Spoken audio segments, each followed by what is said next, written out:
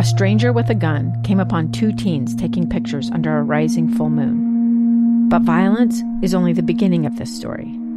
Sometimes I thought, there are no miracles. Yeah, there are, and this is a big one.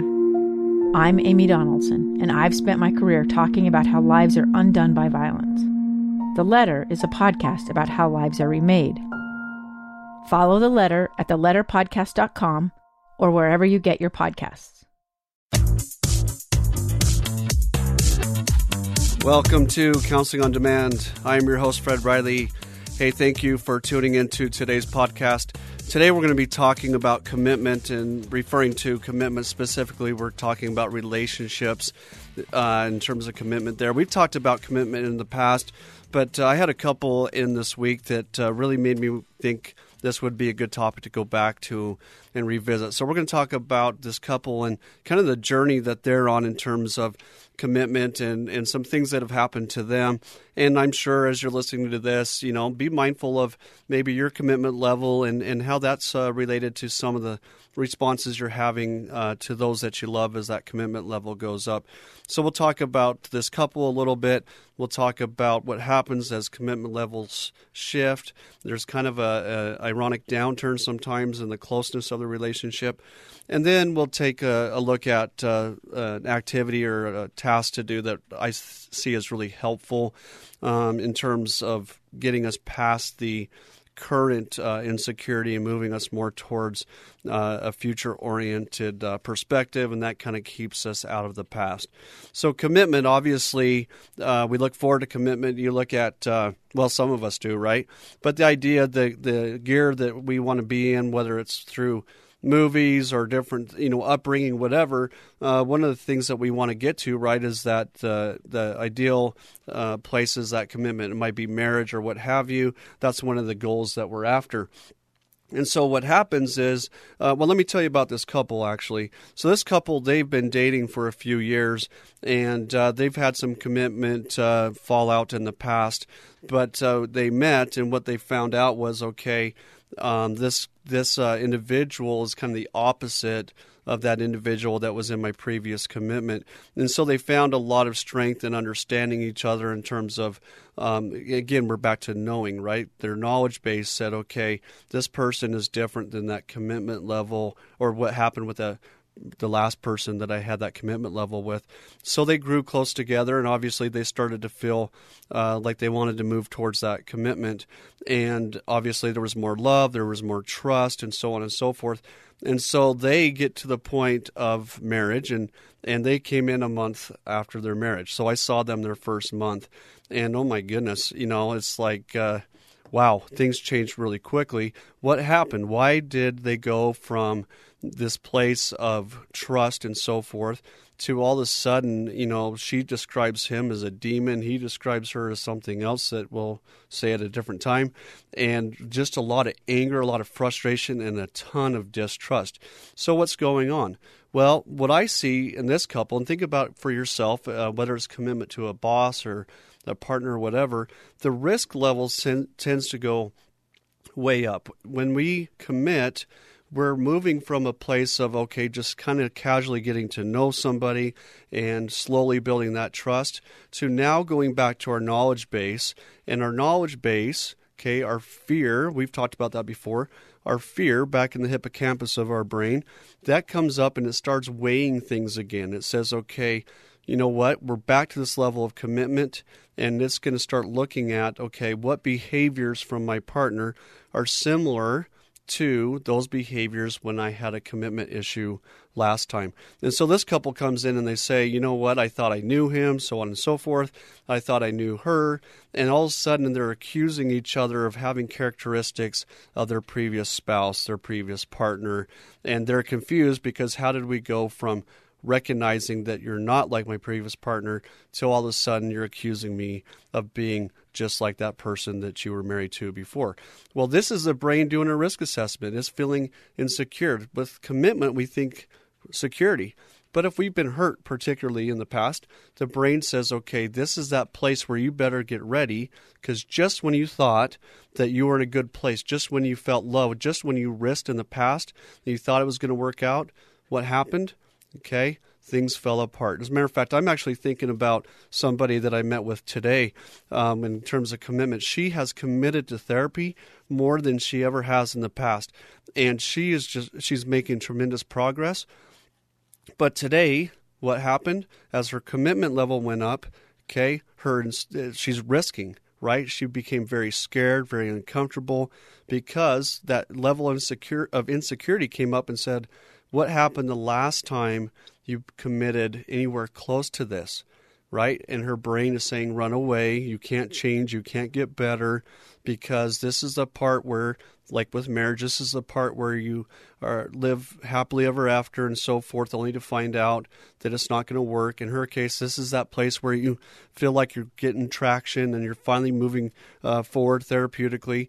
And so the brakes go on, and all of a sudden we become hyper vigilant again in terms of, okay, being careful, being mindful. And we need to, this is a great time to be like this couple, come in and start talking about, okay, what are those fears? What are those doubts? What's going on that's causing all that noise? Whereas even just a month ago, we were cheesy in public and lovey-dovey and all those types of things. Anyway, so that's one part of commitment. What happens, that level of insecurity comes up. We start to feel that risk.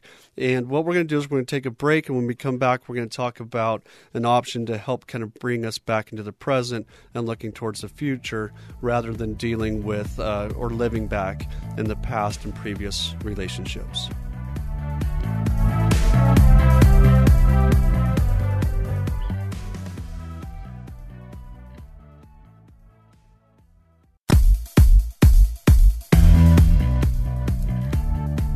Welcome back to Counseling on Demand. I am Fred Riley. Thank you for tuning in this podcast. And what we're talking about today we're talking about this part of relationship development that we're after, that we're dreaming of, that we're pushing towards. That's our goal, is to get to commitment. And so what happens? And this is a place where that commitment level, we push towards it, and then this is a place where we often feel more vulnerable than we ever have before. And what this looks like is it looks like arguing, it looks like distrust, it turns into words and things like, I thought I knew you, you deceived me. You know what? I have so many couples that come in and they feel tricked. They say before the commitment, my partner did this, this, and this, and then the night of our wedding, the honeymoon, all of a sudden I saw my true partner, my true spouse. And the idea is that radar comes on big time, not for all people, but think about for yourself. Did my radar go on? Is it on? And the idea is that's the brain's way of saying, okay, commitment can be scary, especially if we've had problems with commitment in the past, whether it's with parents or a loved one or what have you. And so what happens is that radar goes up, and it can really start to cause a lot of chaos in the relationship. So what do we do with that? Typically what we do is we say, our tendency is to say, okay, I'm not seeing this wrong, you're seeing me wrong, right? You're supposed to see me different. I'm the same I was before marriage or before that commitment went up, right? And so you're seeing it differently, you're seeing it wrong, and that's your problem. And then your partner's saying, okay, you've never blamed me before. It's never really been my fault, so now you're acting different, and off we go. So the first idea I want to share with you is, as a partner, you go to your partner, you say, as a partner, what can I do to help address your concern? Okay, the idea is you're stepping back and not owning the problem, but you're saying, okay, I'm going to put more in your knowledge base. I'm going to build that trust that even with commitment, even in that place of risk, because you're risking to be with me, I'm going to show you that risk is worth it because I'm willing to take a look at what I can do. Okay, when that kind of counters this idea, when that commitment level goes up, right, and you're being told that you're not supposed to feel that way, that it's not your fault, that reaffirms that commitment is dangerous. So the idea is, I'm going to let my partner know that I'm interested in whatever I can do, not owning fault, but what can I do to help you feel more secure? That kind of helps settle the waters just a little bit. And this is going to require some patience, right? And part of that is, patience, that's hard, right? Because you just went from, prior to that commitment, you just went from Prince Charming or the best potential spouse in the world to someone that's being accused of all these things, and that doesn't seem fair, so it's hard to be patient. So we're going to work on patience and understanding and saying, okay, this is kind of what happens when you put a couple people together and they care so much. As a matter of fact, going back to this couple that I met with earlier this week, they are incredibly rugged. They're rigid. They're just mean. They just awful to each other. And I said to them, this is actually really good news. And they kind of looked at me funny. And I said, what this is that love, that care that you guys have for each other is so strong that when that commitment level came up, now you're scared because what if I lose this person that I love? This is that much better than what I had before, and so I'm scared to death. So the idea is they're mean and they're intensified and so forth because they're scared. They're risking, and they're very passionate people, and I'm helping them understand that with that risk, with that commitment, I'm trying to help them understand that this is a sign of love. This is a sign of, hey, I finally found that person that I'm looking for. Okay, so a couple more things to do. Don't challenge the other person's perspective. Okay, just listen to their perspective, right? Think about that. Before the commitment level went up, dating or whatever, as that relationship built, how often did you really challenge their perspective in terms of making sure you were right and they were wrong? I'm not saying that you don't challenge perspective, but the idea is if in the past you happened to listen, you considered their opinion, you kindly gave your opinion in response, then we want to stick with that. Okay, what happens is that commitment level goes up. Someone shares a perspective.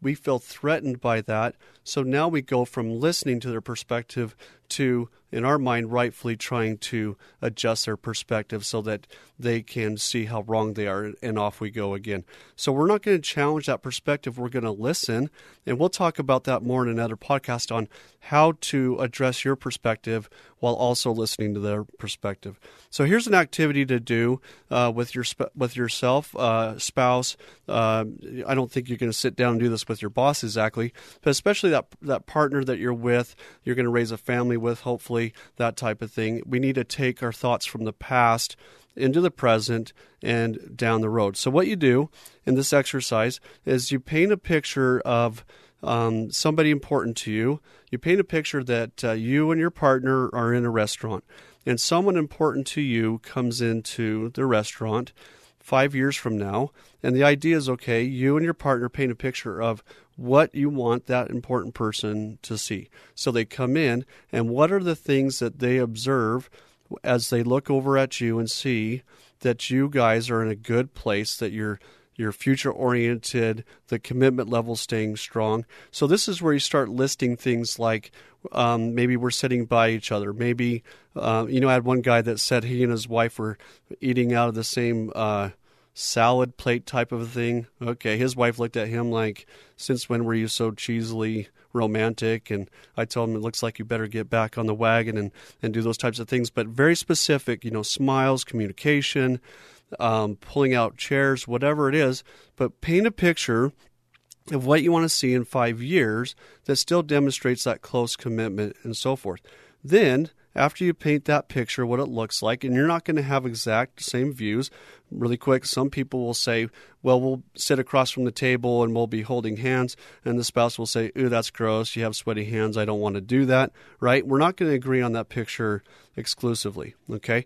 But the idea is once we get that picture of what we want to see after the commitment has gone up and down the road, then you, as a partnership, you start to list, okay, what are those things that we need to do, right, to build that picture, okay? One of my favorite things that someone talked to me about in terms of building that picture is this idea of inside jokes. And they said, you know what, you're going to see this closeness with us, Fred, because we're going to be able to look, you'll see us looking at each other, and we'll be having an inside joke without any kind of verbal whatever at any time, because we're going to get each other. Okay, how are we going to get to that? How is that picture going to be made? We're going to learn about each other. We're going to listen. We're going to pay attention. We're going to be present. Okay, so now we're going to start listing, okay, what does that picture look like, and what are the things that we need to do in order to create that picture? Now, this is not meant to start a fight, but it is kind of interesting because the idea is you're going to see there's some opposing views, but this is an opportunity to get information from your partner and say, okay, these are the things that they would like to see to help paint that picture down the road. This whole idea is to get us away from what's happened in the past with other relationships, get away from the insecurity of the commitment, and see that down the road we can actually plan something and we have control in terms of heading that direction. So those are just some ideas, things to be mindful of. Commitment is scary. Commitment is good. We kind of get thrown off kilter just a little bit, but we can get back online. And one of the keys to doing that is to look for the future and stay present and leave the past behind. I'm Fred Riley. Thank you for listening to this podcast on relationships. You can find me online at gettingbacktolife.com. That's gettingback2life.com.